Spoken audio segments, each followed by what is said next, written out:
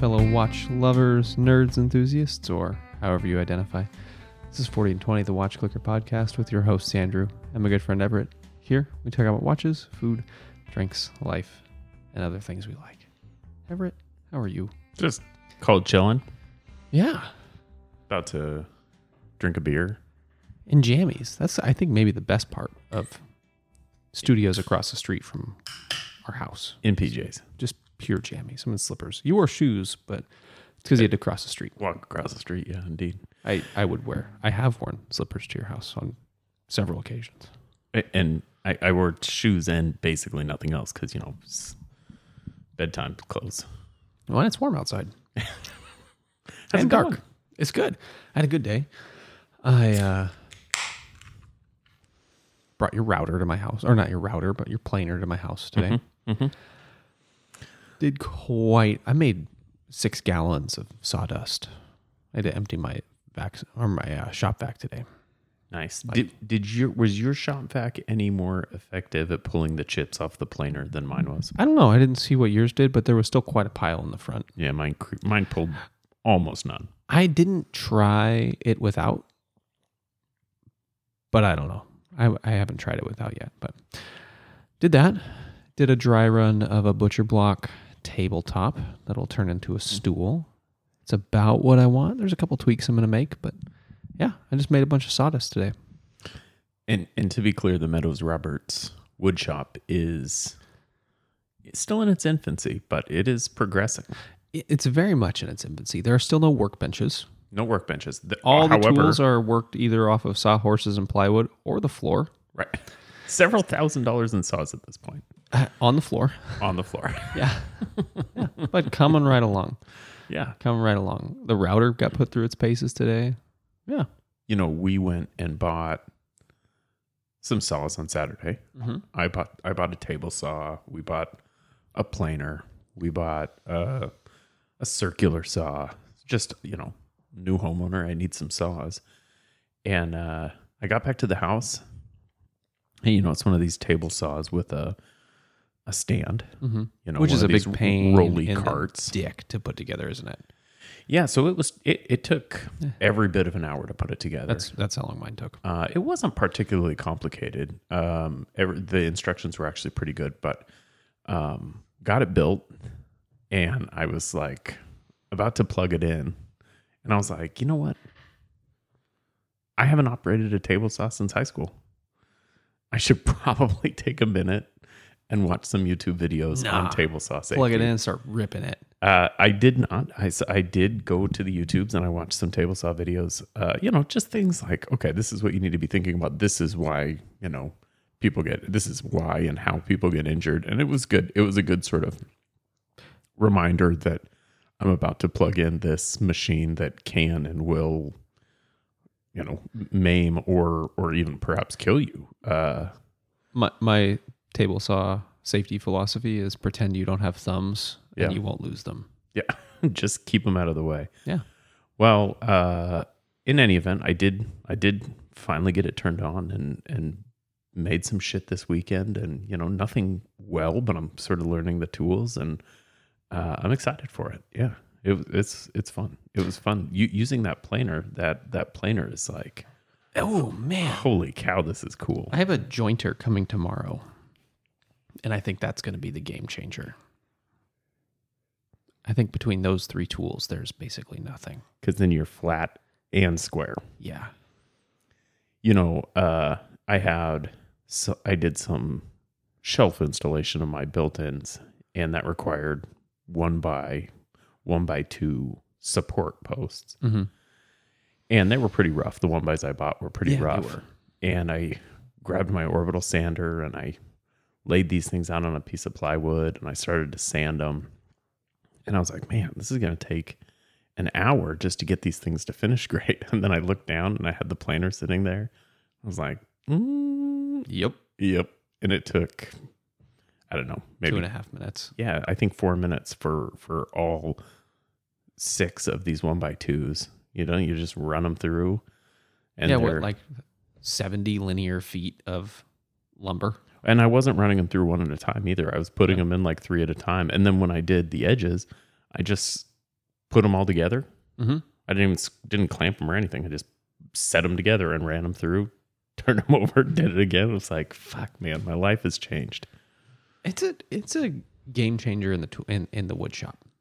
I got a drill press today. Did you use it? No, I left it in the box. I went and got it and was gonna use it, and then kind of got encumbered by everything else. So, what percentage of the people listening to us right now do you think are like, how fucking long are these assholes going to talk about woodworking? I think probably less than we would think. It's a pure hobbyist. Yeah, we're hobbyists. It's a geardo-y hobbyist thing. I like how we come at this at approximately the same level as we came to watches too. Both kind of beginners. You've got more woodworking experience than me. You've made shit. In fact, you made shit so cool that when you sold your house, people are like, I want to have that cool thing that you made. Yeah, my house was my dining room table, bench, and built-in storage bench were a part of my sales contract. And that's awesome, right? But I think relatively we're both kind of noobs, right? I mean, you've got experience making like construction lumber, farmhouse furniture, and I've got experience making nothing. Poops. You can make poops. Poops. I make poops. Sometimes more than one a day. I'm an extremely effective poop maker. Good for you. Well, short of starting a new podcast about woodworking, we should probably at some point, not necessarily now, but at some point talk about watches. Well, we're actually going to transition. This is going to be our first episode of 4x2, which is a play on 2x4.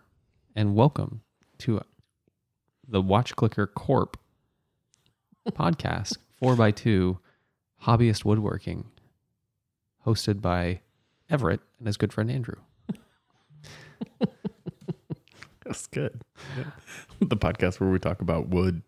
That's it. That's it. And Not even what to do with it, just wood. So, we can dive into watches today. Because we're talking about watches. Can I start with an aside that is not square on topic, but is watch related? This is not an aside. This is solid on topic. Just give it to me, man. Put it in me. As you all are aware, if you follow the Instagram, and if you don't, and you've been waiting patiently for a week for the impulse purchase announcement. In that Venn diagram, how many people do you think there are that know our podcast, listen to our podcast, and don't follow us on Instagram? Like, I know some folks... 10% maybe. And it's people who don't have Instagram. I bet it's less than that. And I know some folks have gotten rid of Instagram for whatever reason. You know, I'm just off of social media or whatever. But I bet it's even less than 10%.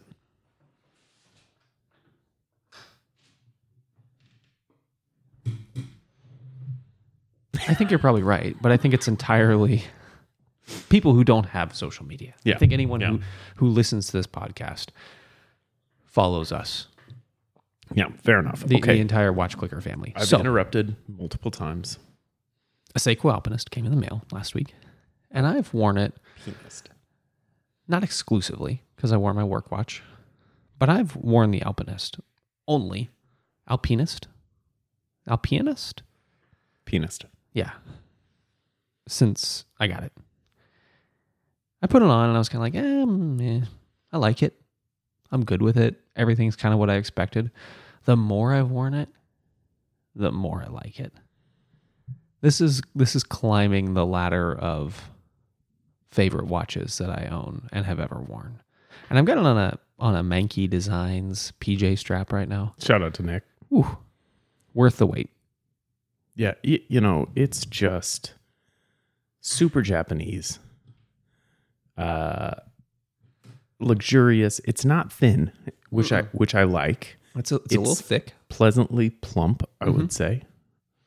It's just a fantastic designed watch. The curve of the lugs though sucks it right down against your wrist, even on the bracelet. The bracelet, even on your hot dog wrist. Yeah, even on my hot dog wrist. The problem that my complaint about this watch is the bracelet. It's just a run of the mill. You get it on every watch Seiko bracelet. Yeah, it's their lower mid tier bracelet. But that speaks to the value of the bracelet you get when you buy it on a SARB or on your SSB. They're using the same bracelet on your $100 to $400 watch as they are on a $600 to $700 watch. Yeah, it's a scissor clasp. I mean, it's nicer than their Seiko 5 stuff, but yeah, it's going to be a step up from that. But it's certainly the worst part of that watch. Yeah, the Cyclops is really cool. Wasn't sure how I was going to feel about it in person. It's a very cool and effective. Yeah. Yeah, I think that's the nice thing about a Cyclops when you realize, oh, this is actually... There's value here. Yeah. It's not just a thing. But yeah, I've worn this watch a bucket load. I've worn it running tools, doing everything. I wore it in the shower today because it was very dirty. Dusty, rather. And it's got 200 meters of water resistance, so shower away. Yeah, shower away. My first Pro Specs, but I dig it. I think if anyone's looking for, like, kind of on the fence about this watch, you've got the money set aside for it, you're not really sure, this is a watch worth taking the risk on, I think. And now you got the black dialed one, which Yes. I think is, for me, that would be the one I would pick out. Although I've got a soft spot for the classic green, the OG 017 green, in fact. The gilded green. Yeah. Now, I didn't get the new release. I did get the one with the 4 o'clock crown with the internal rotating bezel. Classic Alpinist. Yeah. I was thinking the gray one that was like a European only, not limited edition release, but it's quite a bit more expensive. Yeah. Yeah. And I like buying watches new. Yeah, no, I think you nailed it. It's a fantastic watch. You know, that's an interesting thing you just said. You like buying watches new, because I like buying watches new too. But when we talked to Clay a few weeks back, he said, you know, I basically buy everything used. I think he's buying it knowing he's going to get rid of it. And we tend to buy watches knowing, or at least suspecting, we want to keep them. Yeah, this isn't. When I first got it, I was like, I don't know. This isn't going anywhere. Yeah, you said that it might be a catch and release. No, this isn't going anywhere. Great. Yeah. It's beautiful. I really like it. I do too. I really like it. So for those of you on the fence, if you don't know what I'm talking about, you crazy. And if you're in the market for a little bit more utilitarian tool leaning sport watch, this is a good choice. You know, and you know, that compared to, like, say a Nighthawk, right? Because I think they kind of have similar functions. I mean, I can use this internal rotating bezel. I do not know how a slide rule works. they don't practice. I mean, they don't have the same. They don't have the same complications at all, right? Yeah. But they kind of fit that, like, Refined sport watch. that's right, that refined tool watch vibe. Yeah. They're nothing alike. But as between those two, I think a Nighthawk is maybe a little bit of a throwaway watch, and it's not just price either. A little bit of a throwaway watch. The Alpinist is not, right? The Alpinist is inside baseball. You know, there's an old insurance salesman that subleases from me, and he wears a Nighthawk. It's not one of the standard fare Nighthawks. It's like one of the one-off Nighthawks, but he's just a dude that wound up in a Macy's one day and was like, I'll get that one. Yeah. You know, and that's not to take anything away from the watch. Because I love the Nighthawk, and I still don't understand how I haven't bought one. Yeah. I mean, given opportunities recently to buy one, I've still decided not to. So I think I might just not ever buy a Nighthawk. Just protest. Unless I see one for like $100 someday. Like a pawn shop. Like, yeah, fuck, I get it. They were like $180 the other day on Joma Shop. Maybe $200. That's how I ended up with my Bulova Orient Mako. Was I saw it at a pawn shop for $35. Your Bulova Orient Mako? Yeah, I've got a Bulova. I think it's an Ocean Star. Yeah. That is an Orient Mako. But I saw it at a pawn shop it's quartz. I saw it at a pawn shop for $35, and I was like, eh. Yeah, might as well. I never wear it, you know, but it's made by, you know, I think it actually is an Orient manufacturer. I don't know how that happened, but Curious. That'd be an interesting story to dig into. yeah. But we're not talking about tool watches today. No, in fact, the opposite. We are not talking about complicated watches, although maybe. Rather, we're talking about Mysterious. the death. Yes. Thesis being the dress watch is dead. We're talking about the death of the dress watch. Rest in peace, dress watch. Which is not to say our conclusion is going to be that the dress watch is dead. But starting with the thesis that the dress watch is dead. Tell me about dress watches, Andrew. So here's my thinking on a dress watch. I think it's an important piece of a watch collection is a watch that you can wear with a suit, a watch that you can wear with a tuxedo. I want mine to be small. And I don't mean like 30 millimeters small. I want like 34 to 38 small. I don't want a date. I hate date on a dress watch. I don't want lume because it doesn't need it. I don't want numerals. I either want like just a flat face, nothing, maybe Roman numerals, maybe indices, but I don't want numbers. Right? I don't want number markers. 2, maybe 3 hands. Small seconds can be acceptable, but depends on how it's executed. I'm okay with flat. I'm okay with domed crystal. And I want it on leather. I don't want a big-ass bezel. I don't want a big-ass crown. I want something as simple as it gets. And one of the things that comes to mind, like just right out of the gate, is the HK Ed 63 or any of the 1963 series. That comes to your mind right away? Even though it's a chronograph, it's got all these other things that are just super simple. All of the extra complications are executed in such a way that they don't become the watch.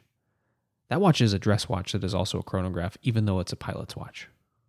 Yeah, it's a Right? military It's a pilot watch. It's a bizarro, nothing makes sense about it watch. Then I go to the Bambino, and the Bambino is a good example of a dress watch. It's just a touch too big. It's got a date window, but like the worst things could happen. The dimensions on it are a little off because it's got a weird lug size, but It's 41 millimeters on the Bambino. yeah, 41 and 21 lug width. Is it that big or is it 39? I can never remember. It's 41. Okay. It's a touch big. Mm-hmm. Domed sapphire makes it seem even bigger. But I want something as absolutely simple as it gets. Something you can do a quick glance, get a good get a read on it, and if you can't, doesn't matter because there's an accessory. Because you're at a dress function. You don't need to worry about the time, but you should be wearing a watch on leather, not a bracelet. Yeah, so I think my standards are not different than yours, but maybe a little bit nuanced. Simple, obviously, not sporty, right? So no lume, like you said. No extra sort of utility tool adornment to the case. I agree with your size qualifications. I think, although certainly dress watches come in 41 millimeters and even bigger, Mm-hmm. I personally want something probably 38 or smaller. Just knowing how I wear watches and what that's going to look like for me. Thin, Yes. right? I'm not going to call out dimensions, but overall a low profile. It's got to fit under your shirt sleeve if you're not wearing cufflinks. And then black croc, right? Black croc, maybe brown croc. Yeah, a crocodile strap on a dress watch. If it's truly a dress watch, a crocodile strap. What about You've got a dress watch. What about Ray? I mean, no. Yeah. Ostrich. Perhaps, actually. Yeah, maybe. You might be able to get away with ostrich. But we're talking an exotic leather. Yeah. Without being ostentatious. That's right. Exotic kind of... It's hard to say, like, conservatively exotic. That's a weird turn of phrase, but I'm going to say conservatively exotic. Traditionally exotic, maybe. Yeah, sure. Yeah, but then you start to get too exotic, and it's like, all right, that's no longer, now you've got a red ruffle on your shirt collar You have or something. You have a peacock feather. Right. And it becomes gaudy and no longer classy. So, yeah, I think within that, and it's sort of like pornography, right? It's like I know it when I see it. Yeah, it's not gonna. There's going to be exceptions to every rule, and so with that in mind, we're starting tonight with this thesis, as I've called it, that really, for all intents and purposes, the dress watch is dead. That today, currently, as we sit here, there's no market for regular folk. I'll just say the affordable watch market. There's no real dress watch market segment within that. And there's also no inventory for it. Like, not only does the demand not exist, there is also not a supply for it, it's weird. So, assuming the thesis is true, for the moment, assuming the thesis is accurate, even though I'm going to suggest, and I have already suggested that it's maybe not accurate. Andrew might disagree. We'll see what happens. We've got time. But assuming that it's true, what do you think is the evolution of the quote unquote death of the dress watch? I think the dress watch died with the explosion of digital watches. When they became accessible to everyone and they were the craze of the watch market, everybody was wearing digital watches. We were kind of on the downturn of the quartz crisis, but people were in love with digital watches. And you see digital watches in steel cases. You see them in gold cases. You see these precious metals. You see steel. You see all the normal watch things filling digital watches. People are comfortable with digital. And then resin kind of takes the lead in the digital watch world. And that's what people start wearing. They might have their whatever watch. Maybe they have a steel watch they're wearing to work. But they wear their resin-cased digital watch all the other times. Such that it slowly becomes that people aren't buying two-hand watch. They're not buying three-hand precious metal watches. They're not buying dress watches for dress occasions. They're not buying dress watches to be dressed. Like, you think of the 80s when people are wearing these, like, and even early 90s with bankers wearing a missized bracelet on a giant steel watch, because that's a dress watch. Like, this is my steel watch. It's my dress watch. It's got a big jangly ass bracelet that hasn't been sized. It doesn't fit. Because when they get home, they put on their G-Shock or whatever. I think that's it. I think we see the death of the dress watch within the explosion of accessibility to digital watches, because that became the kind of par that we judged watches off of. It was no longer like the G10, the take your pick of normal worn watches in the 70s and before. Nothing was made of steel anymore. So steel became like, oh, it's a metal watch. It's dressy. I remember a kid seeing like a watch on a bracelet and be like, oh, that's a dress watch. I don't want something that dressy. It's a steel fucking bracelet. It's a sport watch. But that's where my mind went. With no knowledge of watches and no watches, no knowledge of fashion or style. But so that's interesting that you say that, because you're tying it to a specific event in the watch industry, and I would argue that although the timing on that is convenient for your argument, it's also, in terms of timing, tied to another phenomenon, which is sort of the death of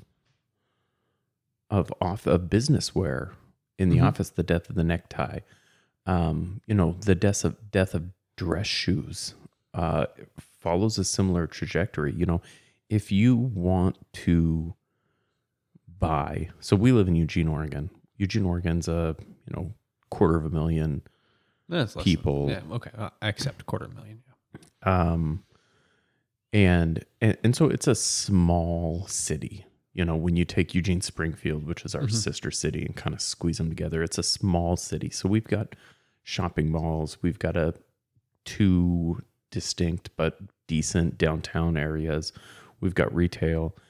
You cannot, I don't believe, you cannot buy in Eugene, Oregon today, or it's tonight, but tomorrow, you could not buy a pair of Goodyear welted dress shoes.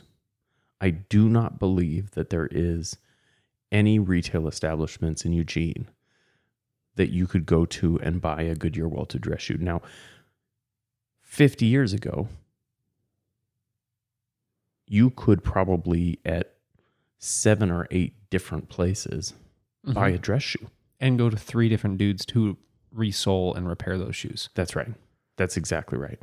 I do not believe today you can retail buy a dress shoe.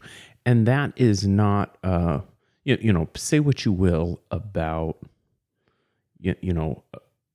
American fast food retail attitudes. I think that something else has happened, which is that our society has become utilitarian, right? You can go buy a dress Merrill or something, whatever. You know, can, in fact, I'm sure. I'm saying that a little bit tongue in cheek, but shit, people wear Red Wings as dress boots. That's right. That's right. There's a thing that happened in the 80s where everything started to relax. Nobody wears ties in Eugene. I am a partner at a law firm, a business law firm. Yeah. And today we had one guy in a dress shirt with a tie and a jacket, untucked with jeans. And the only reason he was dressed that way is because he was in hearings over Zoom. So we had to be party on top, business on top, party on the bottom. That's right. We had our senior partner wearing, I don't know, some sort of Hoka trainer, cargo, like technical cargo pants, and a polo shirt. Was it tucked in? It was untucked. We had our managing partner, me, I guess, wearing jeans and an untucked button down. We had our associate, the only guy who has to worry about getting fired. He was wearing a t-shirt. And it's okay, right? And we had, we don't see clients these days, but we could see clients. And probably if we saw a client, you'd be wearing just a little bit nicer than that. You'd put on khakis instead of jeans, right? You hope. We don't dress up anymore. And so instead of Goodyear welted, Allen Edmonds, or whatever, or Florsheim's or whatever people wore in the 60s and 70s, instead of that, you wear, Merrill driving loafers or whatever, because they're practical, right? You don't wear a suit. You wear chinos. Everything is practical. Everything is comfortable. Everything is practical. Everything is utilitarian. You want to be able to go on a hike, walk at lunch or whatever, right? And I think that just as much as the quartz boom, I think that attitude is what's driving folks away from the traditional dress watch. It's funny you say you might want to be able to go on a hike at lunch. I don't know if I saw it or read it or heard it, but this phrase rings in my mind of people on the West Coast always dress as if a hike might break out. It's true though. Right? Yeah. It's a funny joke, but it's true. Yeah, and I think it's interesting that those two things coincide in time. And it should be mentioned that there's regional differences. You just referred to it implicitly, right? Saying everybody on the West Coast dresses this way. And certainly there are places on the East Coast where there's a much higher degree of formality. There's still this thing where people say, the ABA guidance to law students is if you're applying for your job, you need to be wearing a suit and tie. And I think that that's probably true. If you're interviewing at a law firm, suit and tie. If you're interviewing anywhere, you should be wearing a suit and a tie. Maybe not. But also, there's places in New York where lawyers go to work every day in a suit and tie. I don't think that there is more than one or two firms in all of Oregon where people wear a suit and tie to work every day. Even the big ones, even the big national firms, by and large, dress codes are relaxed. If you're not in court, you're probably not wearing a tie. And that's a West Coast phenomenon, is my point. But it's still interesting that those two significant shifts are occurring simultaneously. And it's significant. Right? We went from a world where where you're wearing as normal daily wear wool pants and welted boots, like welted leather boots, a button-up shirt and a tie and a dress watch, to a world where you can wear Solomon running shoes and technical pants and a t-shirt and a G-Shock to the same office. Yeah. So it becomes a chicken or the egg question, right? Did the overall relaxed attitude about the formality of everyday dress drive the quartz crisis and perhaps the decline of dress watches? Or did the quartz crisis drive the decline of workwear in the United States? Serious question. Yeah. Or, it's fair to assume that they just happened in parallel. Yeah, right. Obviously being a little facetious there. But I do think that those two things are happening side by side, right? And so when we talk about the death of the when we got double ooze out of that one. When we talk about the death of the dress watch, we have to insert some caveats, right? Yes. Because it's not just dress watches that died in the 80s. Disco died in the 80s. Come on. Mechanical watches died in the 80s. Mm-hmm. To some degree, analog watches died in the 80s, to a certain degree, right?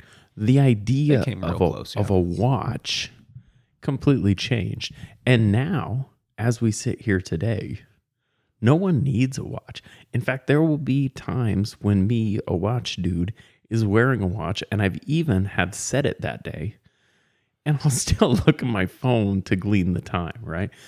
We are no longer dependent on these things. And so in and of themselves, watches are anachronistic, which we've said on the show a billion times, countless times.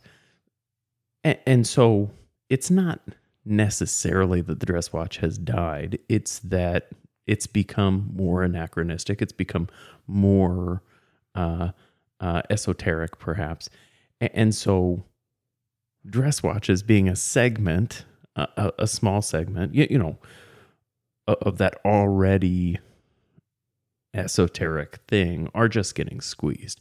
And here's where the caveat comes in, because I do not think dress watches are dead at all in the luxury segment. No. I'd say starting at about $15,000 up to, $60,000. The coolest watches being made, some of the coolest watches being made are dress watches, right? Mm-hmm. Lange obviously is, yeah. Driving dress watches, fantastic, beautiful, Piaget, right? These companies that are making luxury items are selling the shit out of dress watches. But that perfectly tracks. Dress watches are an appropriate segment in the luxury category because dress is luxury. We were talking to Mike and Will about this earlier. And we made fun of Mike because he owns a tuxedo. Mike Razak owns a tuxedo. I was going to make fun of him because it's a notch lapel, which I think is weird. I think if you're going to buy a tuxedo, you should either go peak or shawl, whatever. Buy a black suit if you want a notch lapel. Fuck. But I wanted to remain focused on the topic. That's a luxury purchase. Even if you buy an inexpensive Men's Warehouse, you're going to be able to get into a decent tuxedo that you can wear a couple times for probably $500. You go to them on a good weekend, you get a buy one get one free, and you get 2 tuxedos for $500. But I think you could probably get one for less. You can probably get into one for $100, but you shouldn't wear that. You're going to break out in hives and maybe a rash that never heals. But I think about $500 is probably a safe bet. That's not the same for for an attractive, true to form dress watch. And I think within the segment of the watch world that we exist in, the dress watch isn't. It's gone. Bye. It's done. Yeah. Well, so that's an interesting question. I think some people think dress watches should be, perhaps need to be, precious metal. What do you say to that? I don't think it needs to be precious metal because I think precious metals are timeless in their style, but they're not always in style. If that makes any sense. Mm-hmm. You will never look wrong in a gold 36 millimeter dress watch. Yeah. But it also isn't always going to be what fits fits the rest of your style. If you're wearing, say, a vintage, you go and Evan's probably a better person to be an example for this, but for me, if I'm wearing a gold 36 millimeter dress watch, that's kind of the cornerstone of what I'm wearing. I can't wear anything else to beat that. That's going to be the biggest statement I'm wearing for me in my mind. So maybe it's just a mental thing that I can't get over, but I don't think it needs to be a precious metal. I think it's all about style and design and being unassuming, elegant, and invisible all at once.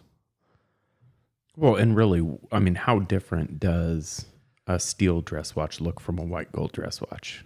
And could you tell from... Without biting it. Right, that's right. I mean, practically speaking, with modern finishing, even anachronistic finishing,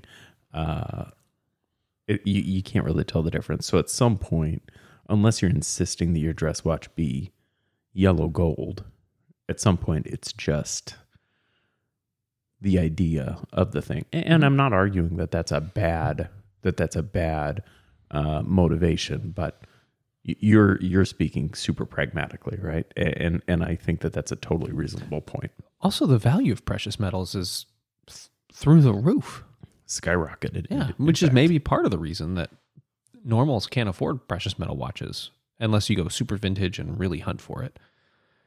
And then you're just buying the watch itself for scrap and hoping you can get the movement to work again. Right.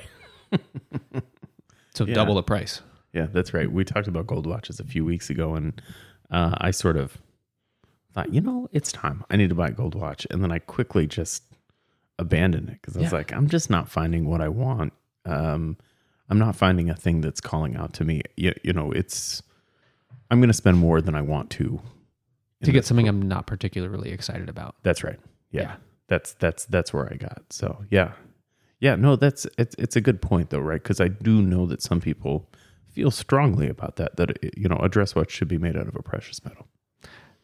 Here's the other thing is we'll circle back. There's not a affordable dress watch. There are no micro brands doing it, barring Solus, right? He did his run of it. That's the dressiest watch I've seen in the micro world. You got to cut out Seiko 5s because those are sport watches. Yeah. The Bambino is there, but it's a bit of a miss. Yeah. I think $500 is really your floor to get into an appropriately sized dress watch. Yeah, I think Seiko's got some stuff in their Presage line. Certainly, the Cocktail Time is an old favorite And his recommendation. Yeah. But yeah, I mean, even then, you're getting real close to $500. And then right. I know that we talked about some affordable dress watches. I think my favorite of the sub $1,000 dress watches is the Mido Baroncelli. I think it's a really attractive, beautiful watch. It's maybe a touch busy. It's not ostentatious by any means, but maybe a touch busy on the dial. It could be a little bit more refined. I wanted a Tissot Visitate for one. I was waiting for you to say tits out. I wanted a Tissot Visitate for a number of years. I think I've abandoned that desire. But there are things that you can find. What was the one that you had gleaned onto? My grab in the affordable realm is the Hamilton American Classic Valiant Auto. Yeah. It's about $600. Yeah. But it's got all the right things. It's Roman numerals, but the Roman numerals are super tight that almost look like just markers. They're very, very narrow. A little bit of radial brushing on the black dial just gives it a little bit of way to catch light. It's got a date window. Yeah. And I think from there you get into a number of sort of questionable, is this a dress watch, right? The Nomos. Yeah. The Tangente that Clay was wearing the other day, or even the Club Campus, right? Is a Bauhaus a dress watch? That's right. Is Bauhaus a dress watch? And perhaps, right? Perhaps it could be used as a dress watch. I think there's probably people, but I don't think it is a dress watch. Yeah, that's right. I think fits the mold. It works. It would and could work. But so does a Sarb. So does a Speedmaster. And a Speedmaster does just because of the heritage of the brand. Like, oh, it's an Omega. That's an expensive watch. I think a Sarb works. I'm not sure a Speedmaster works despite Will's protestations. Yeah, right. We're living in a time where you've got a ton of options, right? And we're acting like this is a totally new phenomenon. Certainly the Rolex Submariner, it owes some of its legacy to having been worn by James Bond with a tux and a NATO, right? So this is not a totally new phenomenon, but I think today, throw out all the rules. People want a watch that they can wear to the pool and with a suit, right? I want a Sarb. I want 100, 200 meters of water resistance. And I don't have to have some silly, thin, fragile, precious thing. I can just wear a watch that looks good because there's no rules controlling. So when we say the dress watch is dead, that's why I think that's what's driving it. We don't have to wear dress watches. So why the fuck would I wear a dress watch? Because I want an 8mm thick hand cranker that I can wear once every other year. Was it you that was talking about the pocket watch? How the idea of a man wearing a wristwatch. Oh, Mike brought that up. At one point was unheard of. And then certainly, that changed quickly after World War I, as we've talked about. Everyone wore watches multiple times on the show. Now everybody's wearing a wristwatch, and before that, it was a pocket watch. Gentlemen wore pocket watches. And today, pocket watches aren't dead. That's a weird thing to do, though. But that's right. It's like having a fedora collection. Yeah, or a fedora. Right. You dig it. I dig it that you dig it. But that's a little weird, right? And there's certainly people who collect pocket watches and they think they're great and cool, and I think they're great and cool. I'm happy to see the collection. Don't show me your fedora collection, though. One is a collection for me. That's right. I think we see dress watches kind of going that direction, except that they're still functional, right? If I had a Longa 1, I could wear that and people would be like, Nice fossil, bro. Cool weekender. You know, right? And but watch people would know. I'd know. Which This is any a watch. cool ass fucking watch. And you know what? Put it on Croc and wear it with the tux, and you're the coolest guy in the room. But don't nobody know.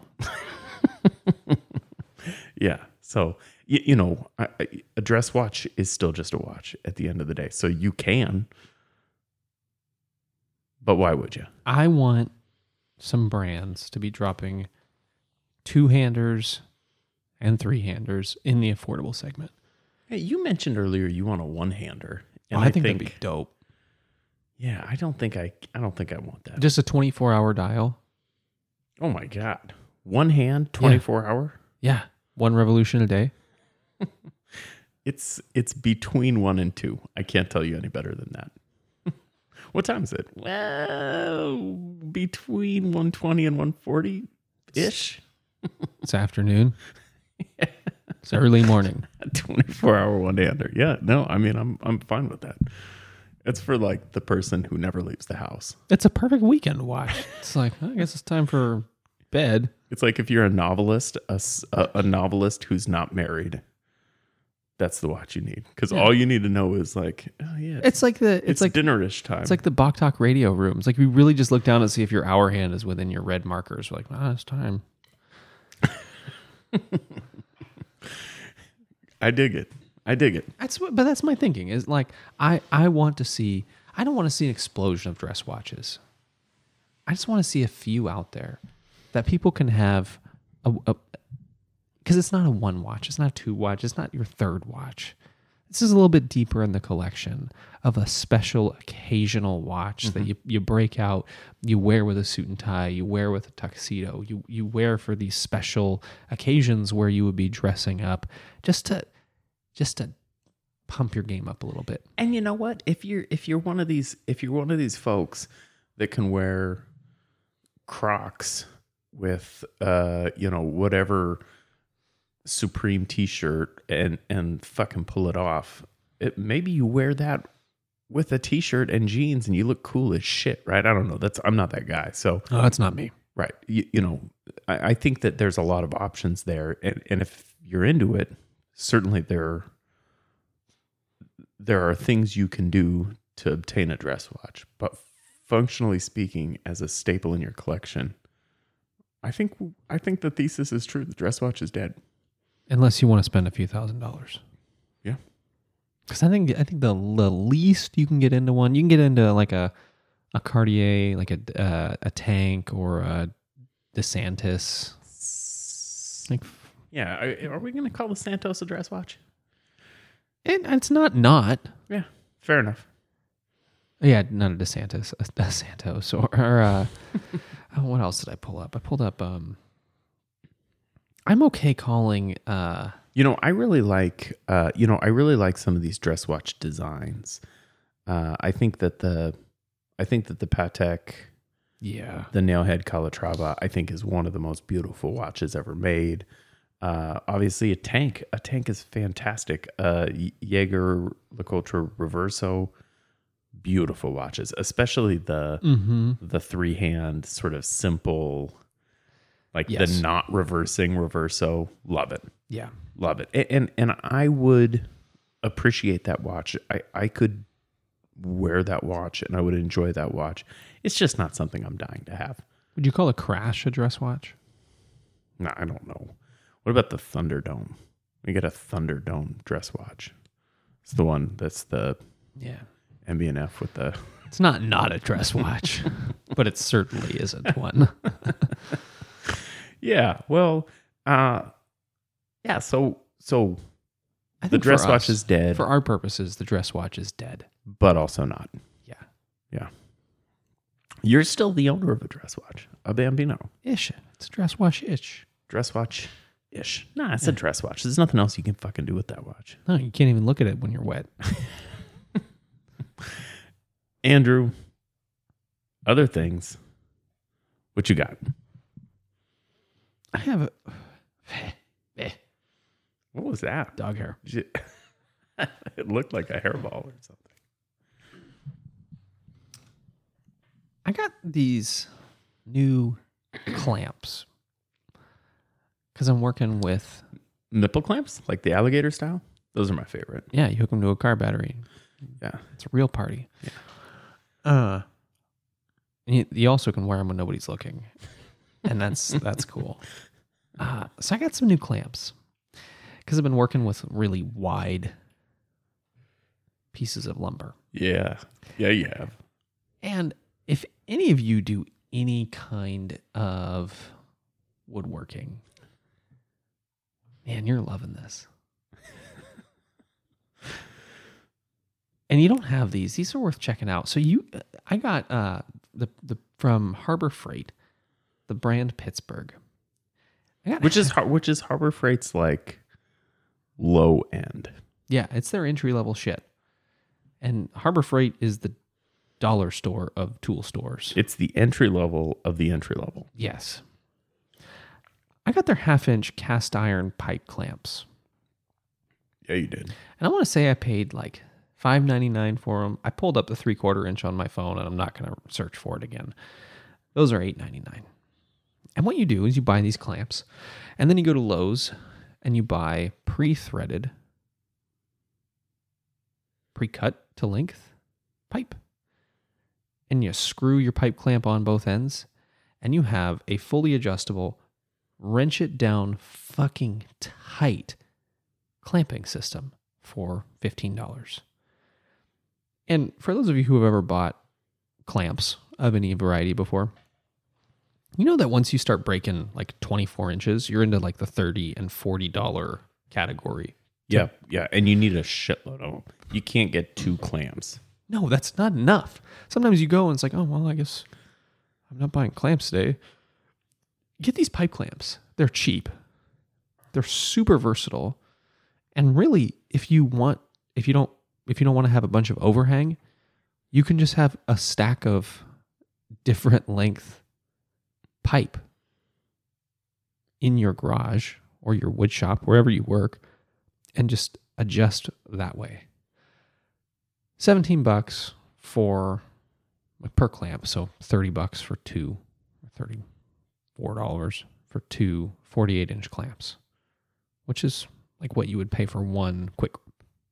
And it is a quick release, right? Yeah, it's quick release on. It is a quick release. Yeah. So it's quick release adjustment. How does that quick release, how does that feel? Does it feel chintzy? Nope. Is that a bad word? Am I not allowed to say that? It's our podcast. Okay. Well. No. So quick release feels solid. Someone will tell me, and I know exactly who it's going to be. It gets a great bite on the pipe, and then it's got a clamp on the other end that's also screws down like a C-clamp. So you get really, really good gripping power out of these. I've been very pleased. I probably will not ever buy quick grips again. Or quick clamps, whatever you call. Sure. Like the big hand trigger clamps. Yeah. Yeah, those are money. You know, I'm a big fan of the traditional sort of all thread screw style clamps, but I saw your pipe clamps, and it seems like a decent alternative to that. It's effectively the same thing. Maybe not quite as much. You don't have quite as much distance as you would with that traditional style. I think you do. Yeah. Well, I'm into it. Weight's always a concern, but they're heavy. Yeah. But if you're working on a good bench, like the weights, whatever. Do you think you could use them with aluminum pipe? Could you just get conduit and thread it? Be worth a try. Yeah. I think depending on how much torque you put onto it, you might compromise the... Yeah. You might over torque the aluminum. Yeah. But I just got cast iron or whatever. Yeah. I mean, plumbing pipe that's pre-threaded. Works great. Money. Yeah. I wonder if PVC would work. It might. Yeah, it might. Obviously, it's going to bow. It's not going to give you quite as much stability. I might do some experimenting with the next set. I've got another thing. Do me. Speaking of Crocs. Who? I got a pair of shoes this week. They're not shoes. I impulse bought them. I got a pair of EVA foam Same material that Crocs are made out of. Birkenstocks. I hate them. I did not get them in black or gray or brown Or perhaps. mossy oak. in Certainly not fairness. mossy oak. I got royal blue EVA Birkenstocks. Birkencrocs. Birkencrocs. I like Crockenstocks better, but take your pick. And they are my favorite shoes that I own right now. I hate them. I saw them on. They have the injected molded foam clasp, as if that's gonna fool anyone. It's a real clasp. It's a plastic clasp. The buckles are real and functional. Are they? Mm-hmm. That makes it worse. So I bought these. And I've been a Birkenstock wearer. I mean, I live in Oregon, right? I wear Birkenstocks, I don't own any. Never have. and I enjoy them. I enjoy wearing Birkenstocks. I actually bought my first pair of Birkenstocks when I started running long distances, because the footbed is anatomic and ergonomic and whatever other nomic you want, and they just feel nice after a run. It's a good, healthy thing, and it feels good, and you air your feet out, and yada yada yada. But I've worn Birkenstocks for years, and then this year I wanted a pair of waterproof sort of flip flops, something to wear in a waterproof fashion. But I just hate flip flops. They're so uncomfortable. They're uncomfortable, and they look stupid. I'm sorry if you're a flip flop wearer. In my mind, I don't like them. And I saw these things, and I was like, I think this is it. And so I ordered them with low expectation, right? Because I'm not going to wear Crocs. That's not my thing. Low expectations. I got them, I adjusted them, put them on, and I was like, fuck, man. And then I just wear them all the time. Anytime I'm at the house, basically. How much are they? I'm wearing them. $40. I still hate them. You've reconsidered your disdain. I might buy a pair because I also hate flip flops. Mm-hmm. I don't like getting my slippers wet. And river shoes are so hard to get on. Mm-hmm. Which is nice because they also don't then come off in the water. I've got Chacos for boat activities, and they are a pain in the dick. I've got like fully enclosed. What's the brand that's like a hand? Oh, like the 5-finger? Yeah, it's like You've got 5 fingers? yeah, it's just a hand. I don't remember the name of The ones with the toes? No. It's a fully enclosed. It's an aqua sock, but it's not an aqua sock. It's like protected on top, and so I wear those in the boat, or like river activities. But they do not go on easy, and they really don't go on easy once they're wet. Yeah. Like they're on for the day. Yeah. Yeah. If they come off, that's it. I'm not going back in the water. I'm going to dry my feet off and put on shoes. So that's kind of intriguing because I hate flip-flops. They look stupid to me. I've never found a pair that was comfortable because they just rub in all the weird places. You get blisters. They break and then you stub your toe or they fall off. It's just a fucking... When I was in college, I had a pair of those Reefs with the bottle opener on the bottom. Sounds right. They were cool. Yeah. That's gross that you would put the bottom of your shoe on a bottle. I did all the time. I believe it. It was awesome. So gross. And they were comfortable, right? But yeah, I'm a 40-year-old man, and I'm not wearing bottle opener Reefs. I didn't ever like seeing people open bottles at the bottom of their shoe or their belt buckle. Like I don't. Can we please keep the beer away from your penis? Yeah, like why? Why was that? You don't have one in your pocket like a normal person? Freak. Andrew, as much as I like hanging out with you, I think the time has come. Is there anything else you want to add before we go? I'm just sorry the dress watches are dead. Dead. Dress watches are deader than dead, man.